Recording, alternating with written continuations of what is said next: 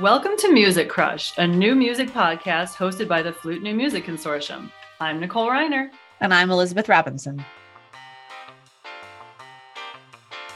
And announcing FNMC Presents, an album of previous commissions and competition winners performed by members of the Flute New Music Consortium.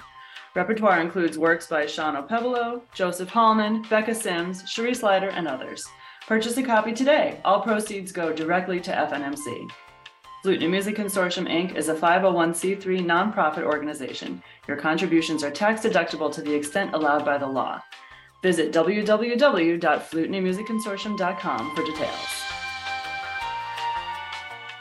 Praised for singing with passion and emotional depth by the Richmond Times-Dispatch, soprano Jennifer Piazza-Pick has performed with the National Theater Mannheim, Germany, as well as with U.S. military bands in Belarus, Latvia, and Lithuania.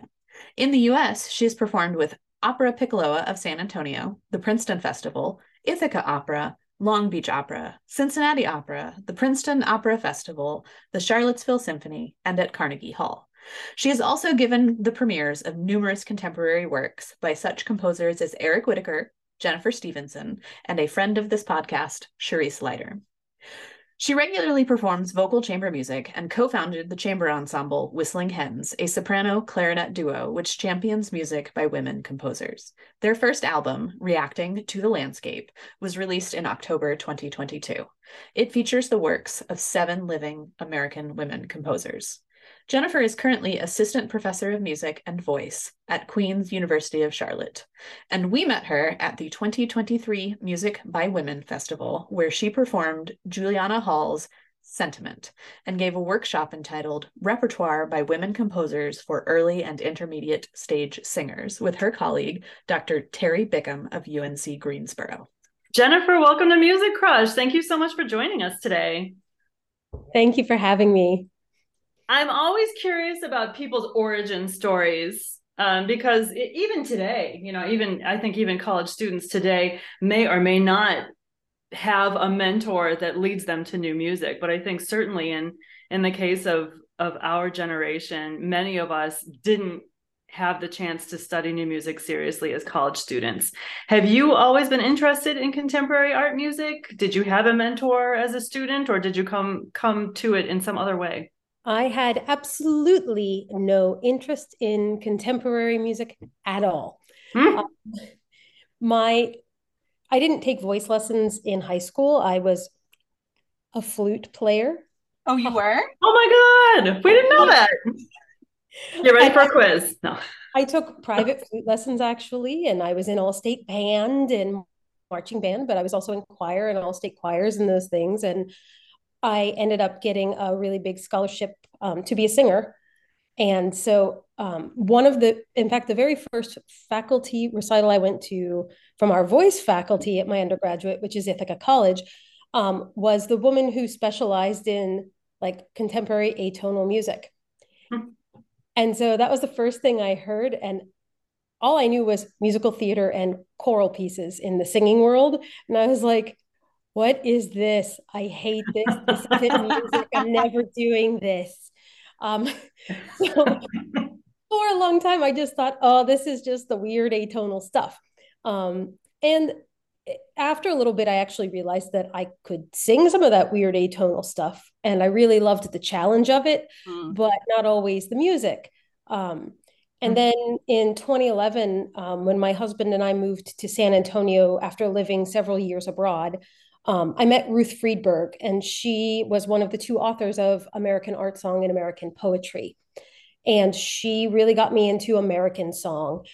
And it was because of her and this influence of American song that sort of connected me to some of the local composers. And they had a spring concert every year, and I sang some of their music, and I was like, oh, this is really fun. And it's not always atonal, but when it is, it can be pretty cool. And I was like, I like premiering new works. This is very fun. And then I started to, look at my ideas, my formative ideas on contemporary music, and thought, oh, I have a lot of misconceptions.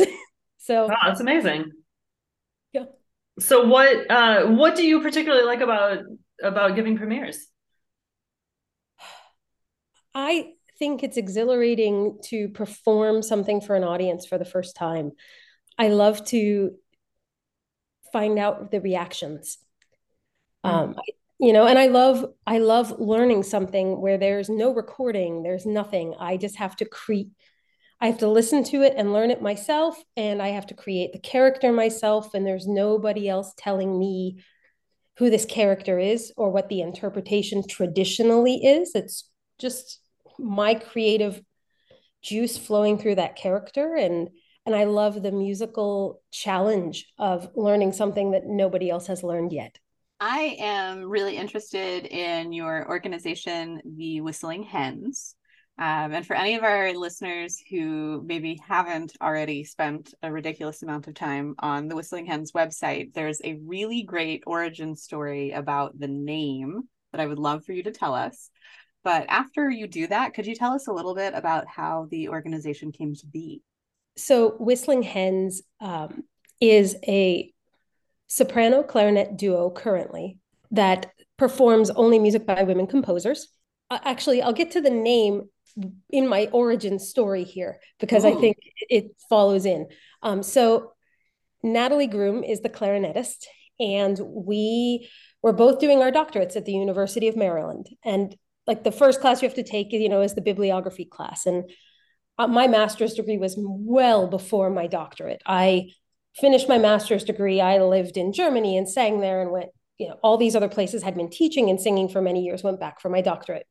And Natalie has done her music degrees and had also done an MBA, and now was coming back to school to do her doctorate in clarinet.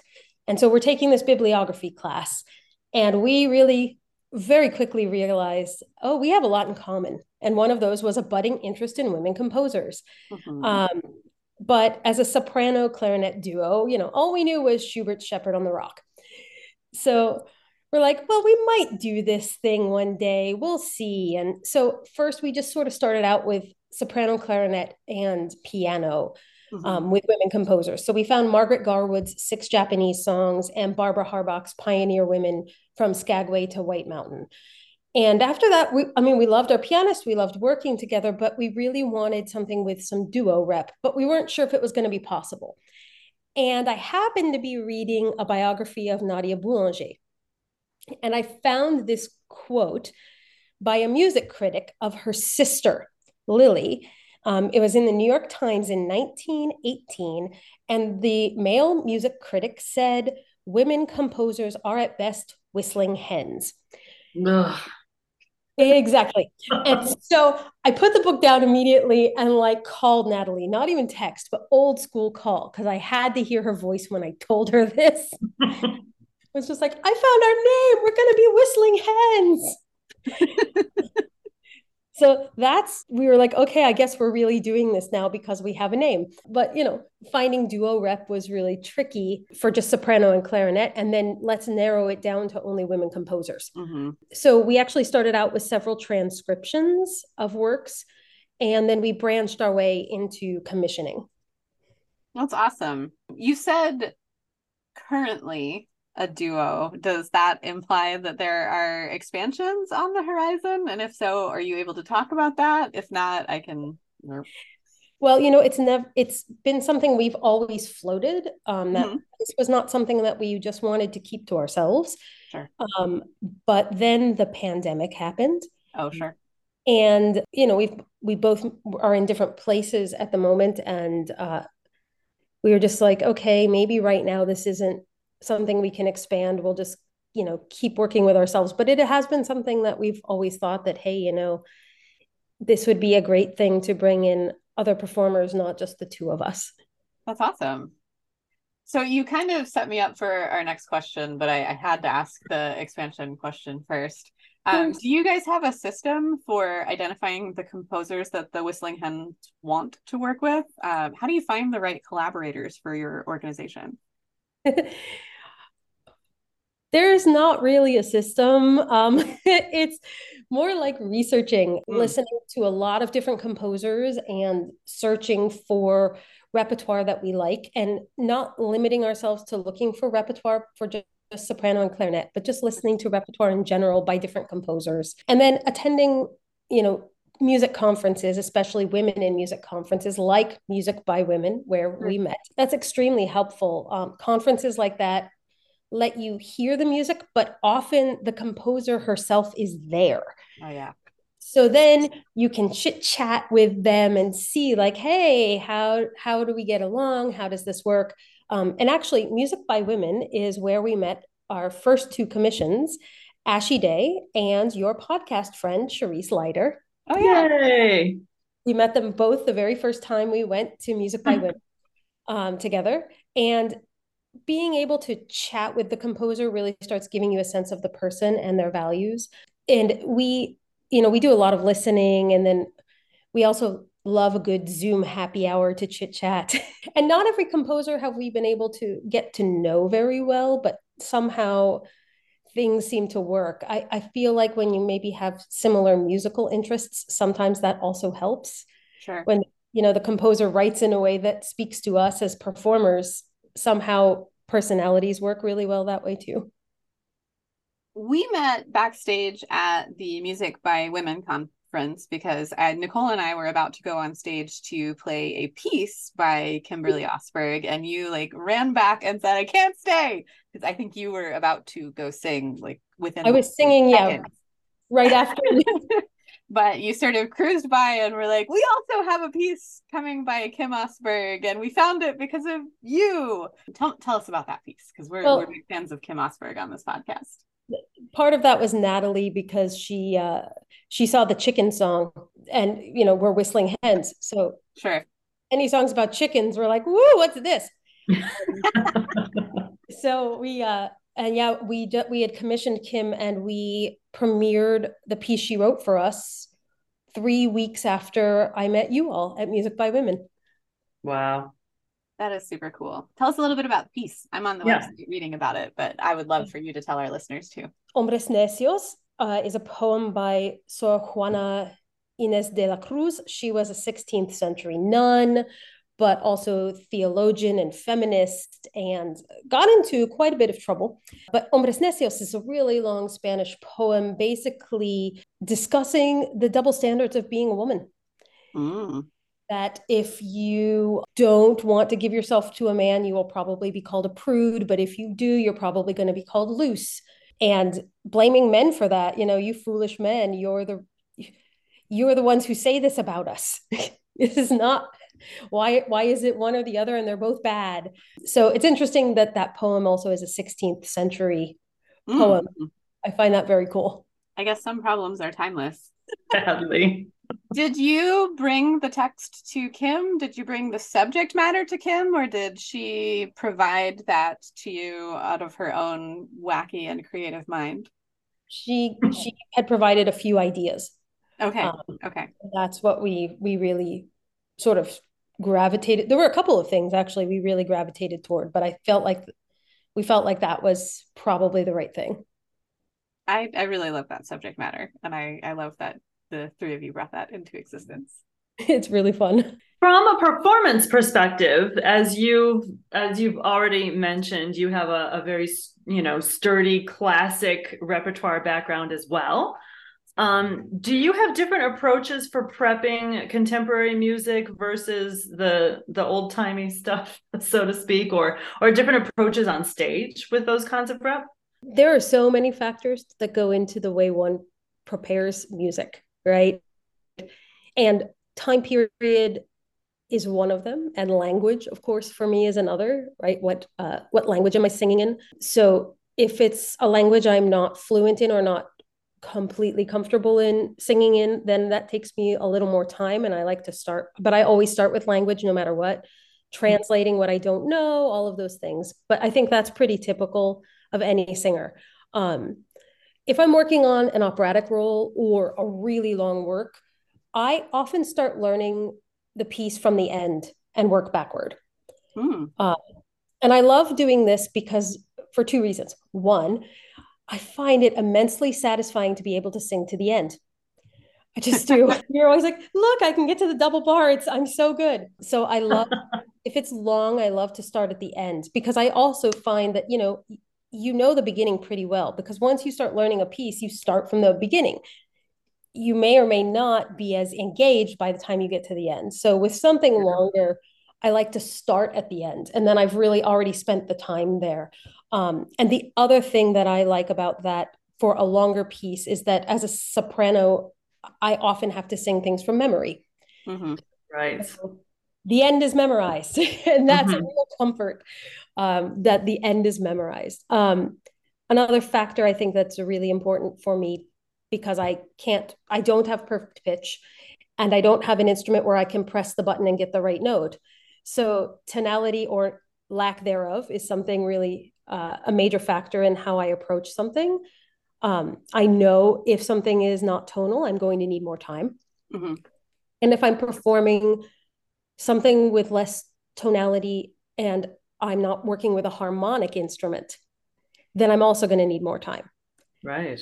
Because a harmonic instrument will provide me with a lot of support, right? Whereas when I do a lot of things with Natalie or with flute players or violinists or oboists, it's a duet. So I don't have a lot of ways to ground my sense of the key. Um, so when it's not tonal, I mean, I got to just drill those pitches. And then I often will need to go to the piano and I play the other part while I sing mine, which is also quite tricky. In a lot of contemporary repertoire, too, sometimes you see some really large jumps, right? Sevenths or larger, octave in a second, octave in a third. Persichetti's harmonium comes to my mind, actually, as I'm saying that, which is really funny, where he has a lot of seventh leaps or octave in a second leaps in both directions. Mm-hmm. So something I often do is I will just move all the pitches into the same octave and learn everything in one octave. And then once I'm really comfortable, I just displace the octave and put it back where it belongs. So that's a really helpful thing for my oral skills. When I learned that I could do that, and I was like, oh yeah, hey, if I just sing it in this same octave, I can find all the notes. How about that? Um, and then another consideration that I have as a singer, and I'm sure you also as flute players, is the use of vibrato. Mm. Right? Time period really matters there. I certainly do not want to sing Puccini without vibrato, but I might want to add some and take some away in Handel. I might want to take some away in something that's not tonal or something that has a lot of clashing with my collaborator. And with modern composers, you just don't know. They may want a full operatic sound. They may want a musical theater sound. They may want a jazzy sound. It really depends on the rep and the composer. So in that case, then thinking about the sound that I make, I find that I've got to really talk to a composer sometimes, if I'm not 100% sure. And I'm always ready to, make some recordings of myself as I learn something new and send it to a composer to ask for feedback. Is this what you're looking for? Approaching characters, I don't know. It doesn't matter what time period for me.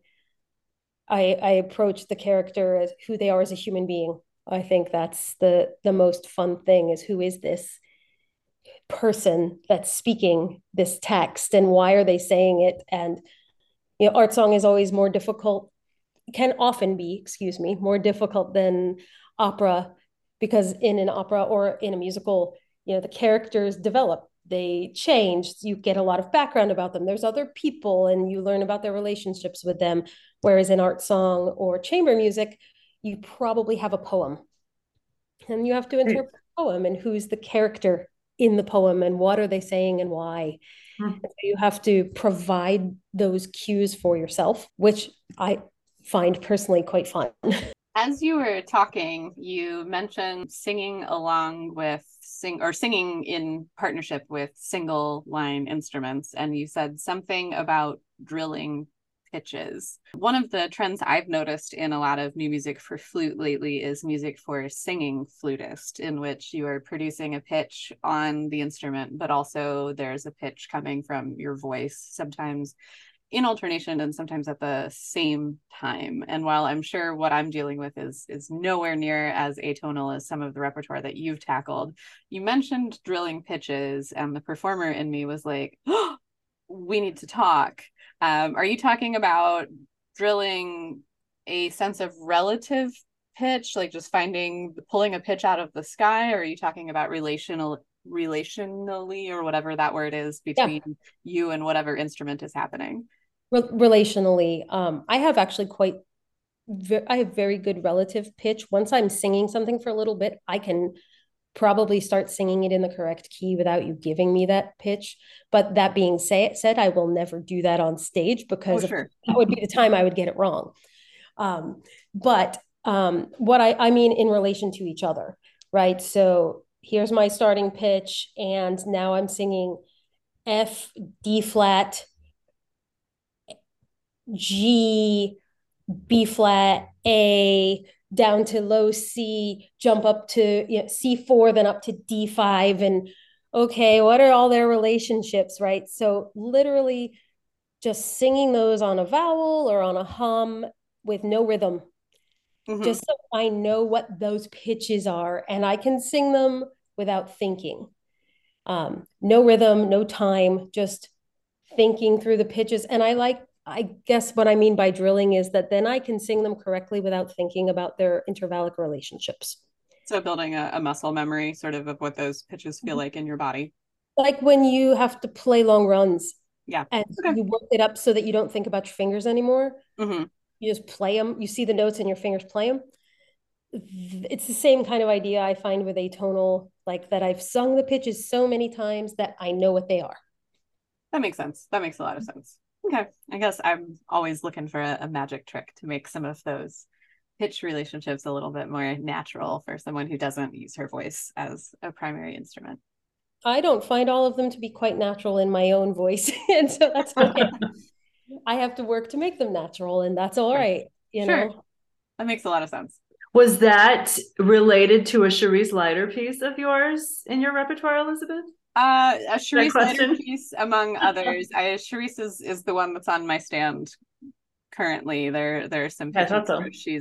she's created some pitch relationships or some intervals between the human and the flute, and I think they're important because those intervals show up later sequentially, and they don't always happen that way when I do them. So I'm trying to find ways to make things more accurate for poor Charisse and poor Ella Mhm. Fitzgerald and poor Hildegard of Bingen. It's not, I mean, there are a lot of things that can be difficult, and you just have to give yourself the grace. But I think it's hard when we're professionals to be like, why isn't this coming quickly? This should come faster. No, sometimes it just doesn't. And that's all right. But we have to give ourselves the grace and the opportunity to be like, okay, these intervallic relationships are not sitting in my ear.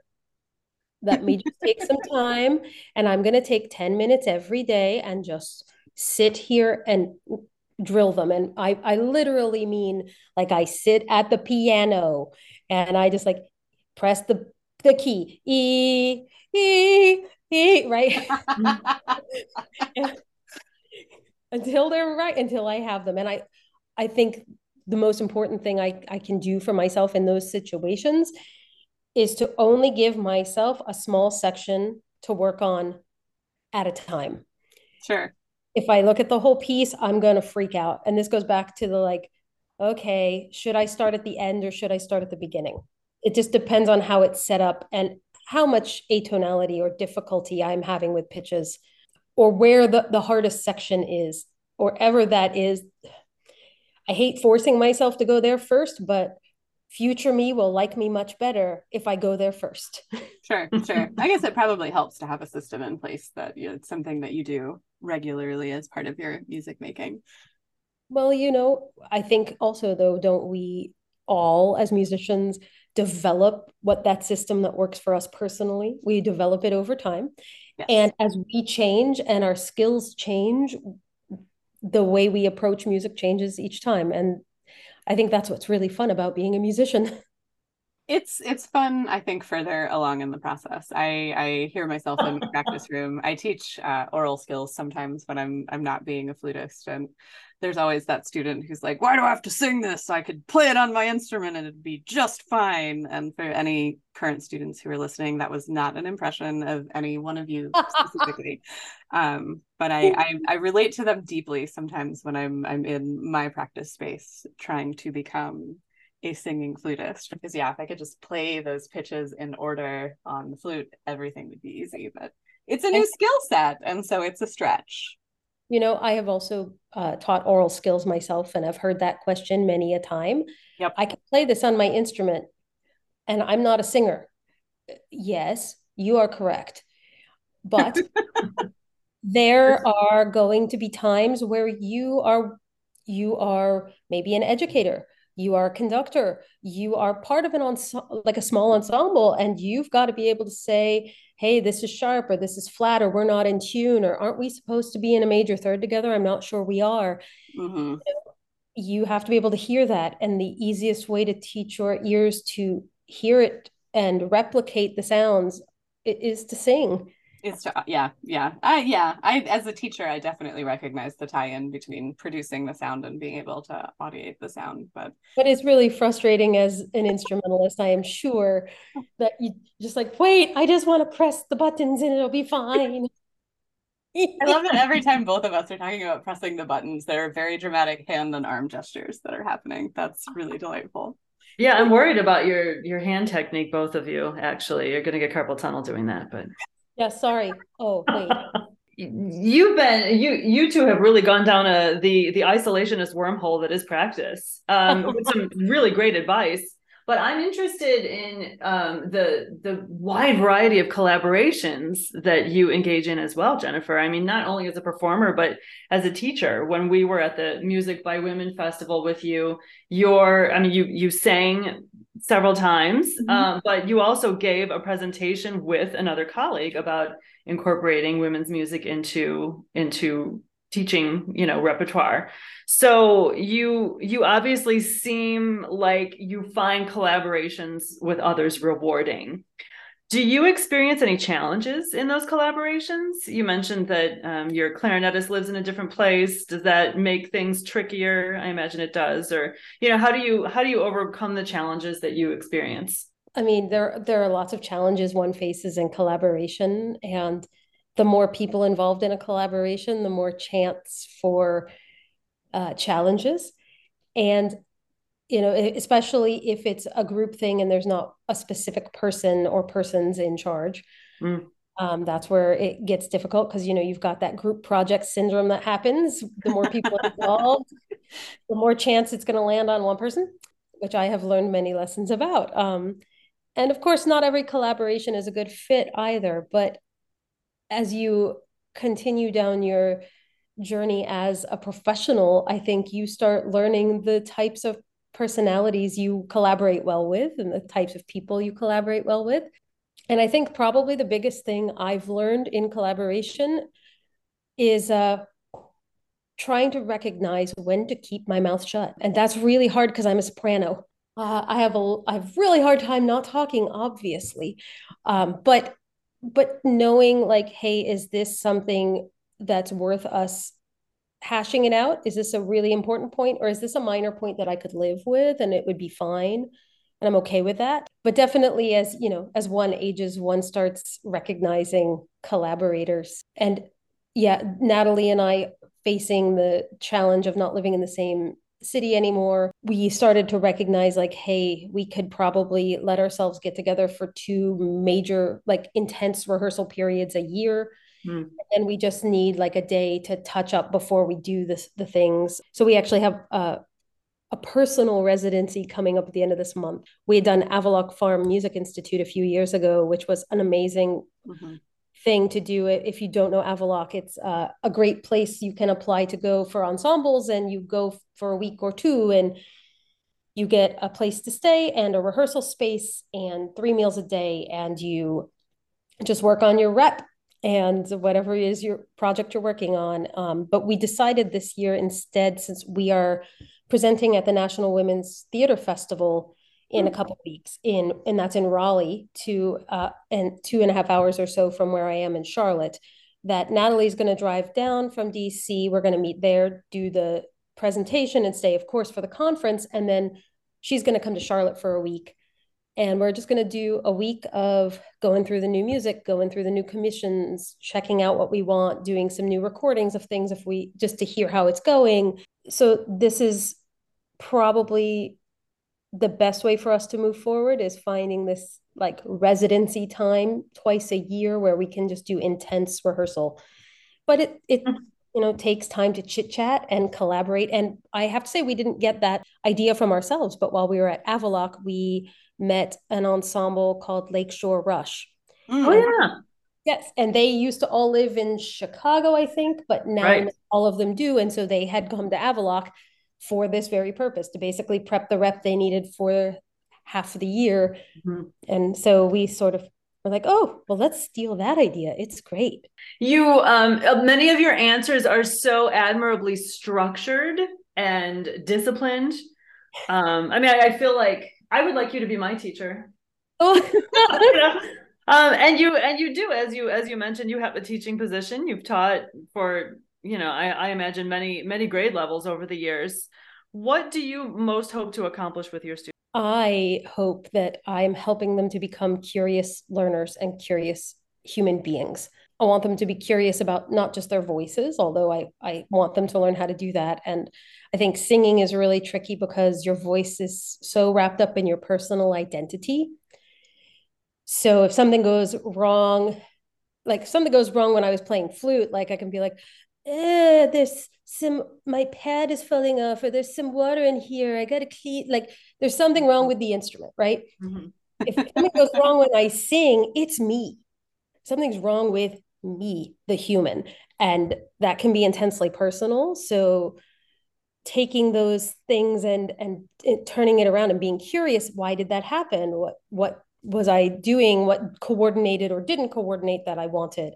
So first of all, taking, I guess, some of that judgment out and replacing it with curiosity, but then being curious about all styles and genres of music, about composers of all backgrounds, about how our profession has evolved and could still evolve, right? Because I think the old days of you have two tracks, right? I am going to get a symphony position and or be a famous opera star, or I am going to be an educator.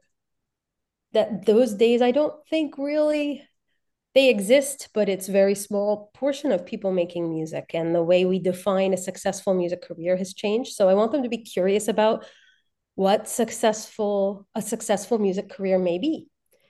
And maybe it's not even in their cards. Maybe, I also teach people who are taking lessons for fun because they love making music with their body. And I want them to be just as curious, Yes, I want them to learn standard rep, but I want them to also, and I want them to sing classical because I love that myself. But I also want them to be curious about musical theater and jazz. And I want them to be curious about singing pop music or country or whatever. And what sound can you make? And it's all right, that you may choose to do your career in a different way. I did. My career has not had a straight trajectory in any way. And that's okay. There's room for all of us to make music. And so I hope that my students, I hope they're just curious. Have you felt a shift with your students or in your own pedagogical philosophy in, say, the last 5 or 10 years? My own pedagogical philosophy obviously has constantly changed.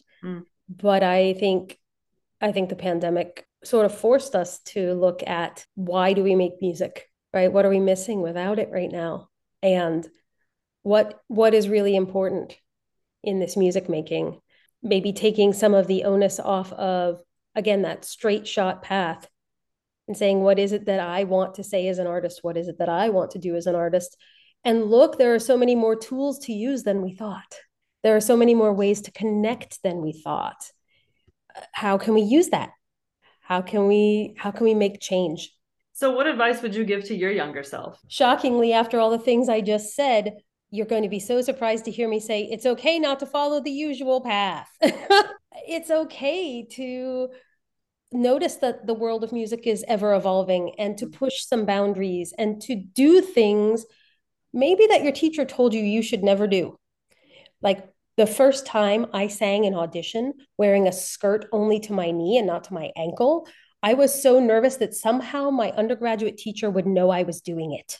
Because the man had always said, you never wear a skirt above the ankle in auditions. You can't do that, blah, blah, blah, blah, blah. Well, yes, actually, you can.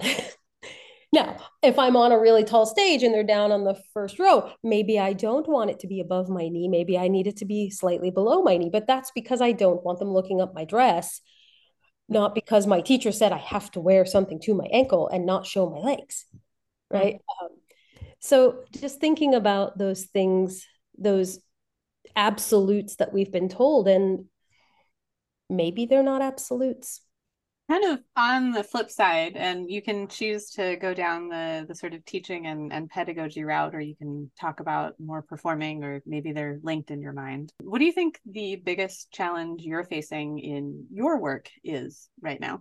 On the teaching side, I need more training in teaching contemporary styles. Ooh. I've always sung them because I love pop music, always have.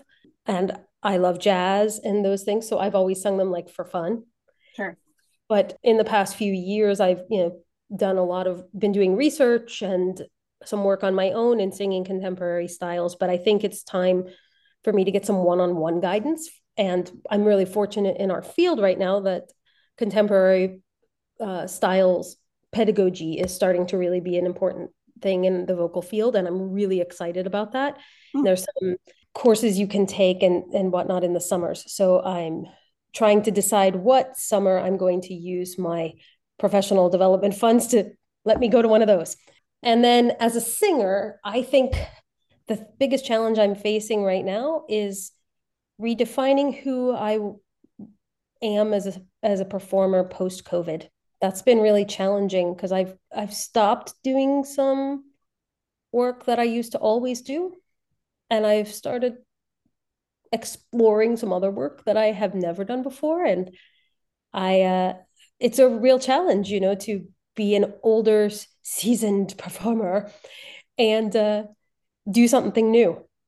But I guess it's pretty obvious that I like to try new things and I like the challenge. So on the flip side, what do you think are some unique skills? I don't know, three unique skills, something like that, that you think have helped you become successful?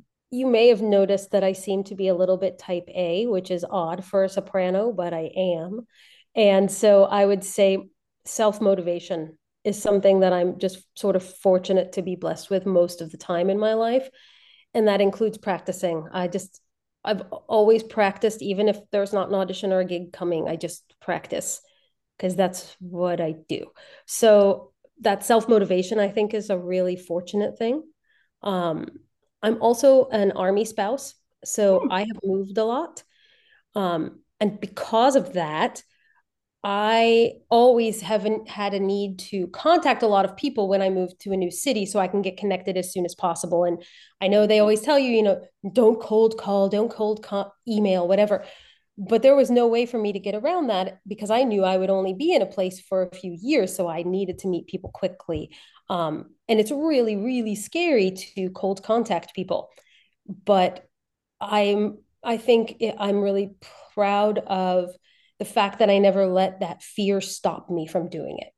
And lastly, a unique skill that I have is the fact that I take a lot of acting risks on stage. People always comment on how expressive I am. And Natalie could tell you that she likes to go back through our video footage one frame at a time to find my hilarious expressions. So like during the main part of the season, when you see funny photos of us, of me in particular from a performance, sometimes it's from somebody who took it from the audience, and sometimes it's because Natalie went back through the video and took a screenshot of the frame. We've talked a little bit about your collaborations already at this point in the interview, and Nicole asked this of someone, I don't know, maybe a month or two ago. It's become one of my new favorite questions to ask new friends. If you could have any collaboration with any composer or performer living just manifest itself? Like tomorrow you get the call, hey, this is blankety blank and I want to do blah, blah, blah, blah. What do you think it would be? Oh gosh. She's holding her face, friends. It's a real, this would be a screenshot for your colleague. Natalie, I wish you were here. I know you'd screenshot this. Oh gosh. I mean, anybody, anything. I've been asking mostly like performer composer commission pairs, but Okay. because Like a commission. yeah, let's narrow it down so it's slightly less overwhelming and mean of me. Well, Natalie and I have been on and off chatting sometimes with Clarice Assad. Her music is super cool. I sang one of her song cycles on my dissertation recital, and her music is super cool. I love the jazz influence, of course, from her family background. So I guess right now, I mean, if I got to do something with Clarice, I think I'd be pretty pumped. All right, it's out there. It's out there in the universe now.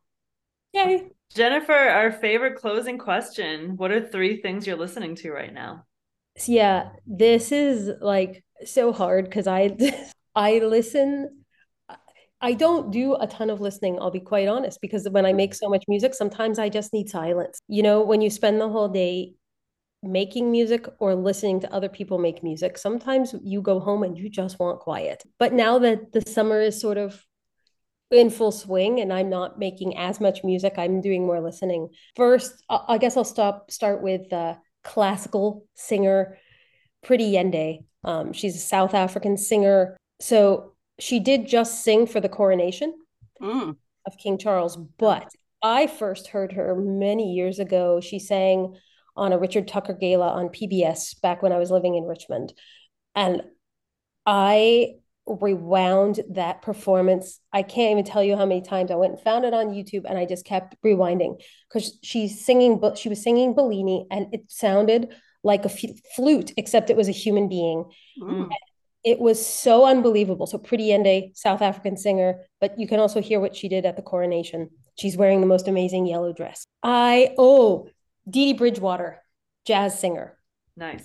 If you don't know Dee Dee Bridgewater, your life is really sad and you need to go listen because the scatting is like Ella Fitzgerald level scatting.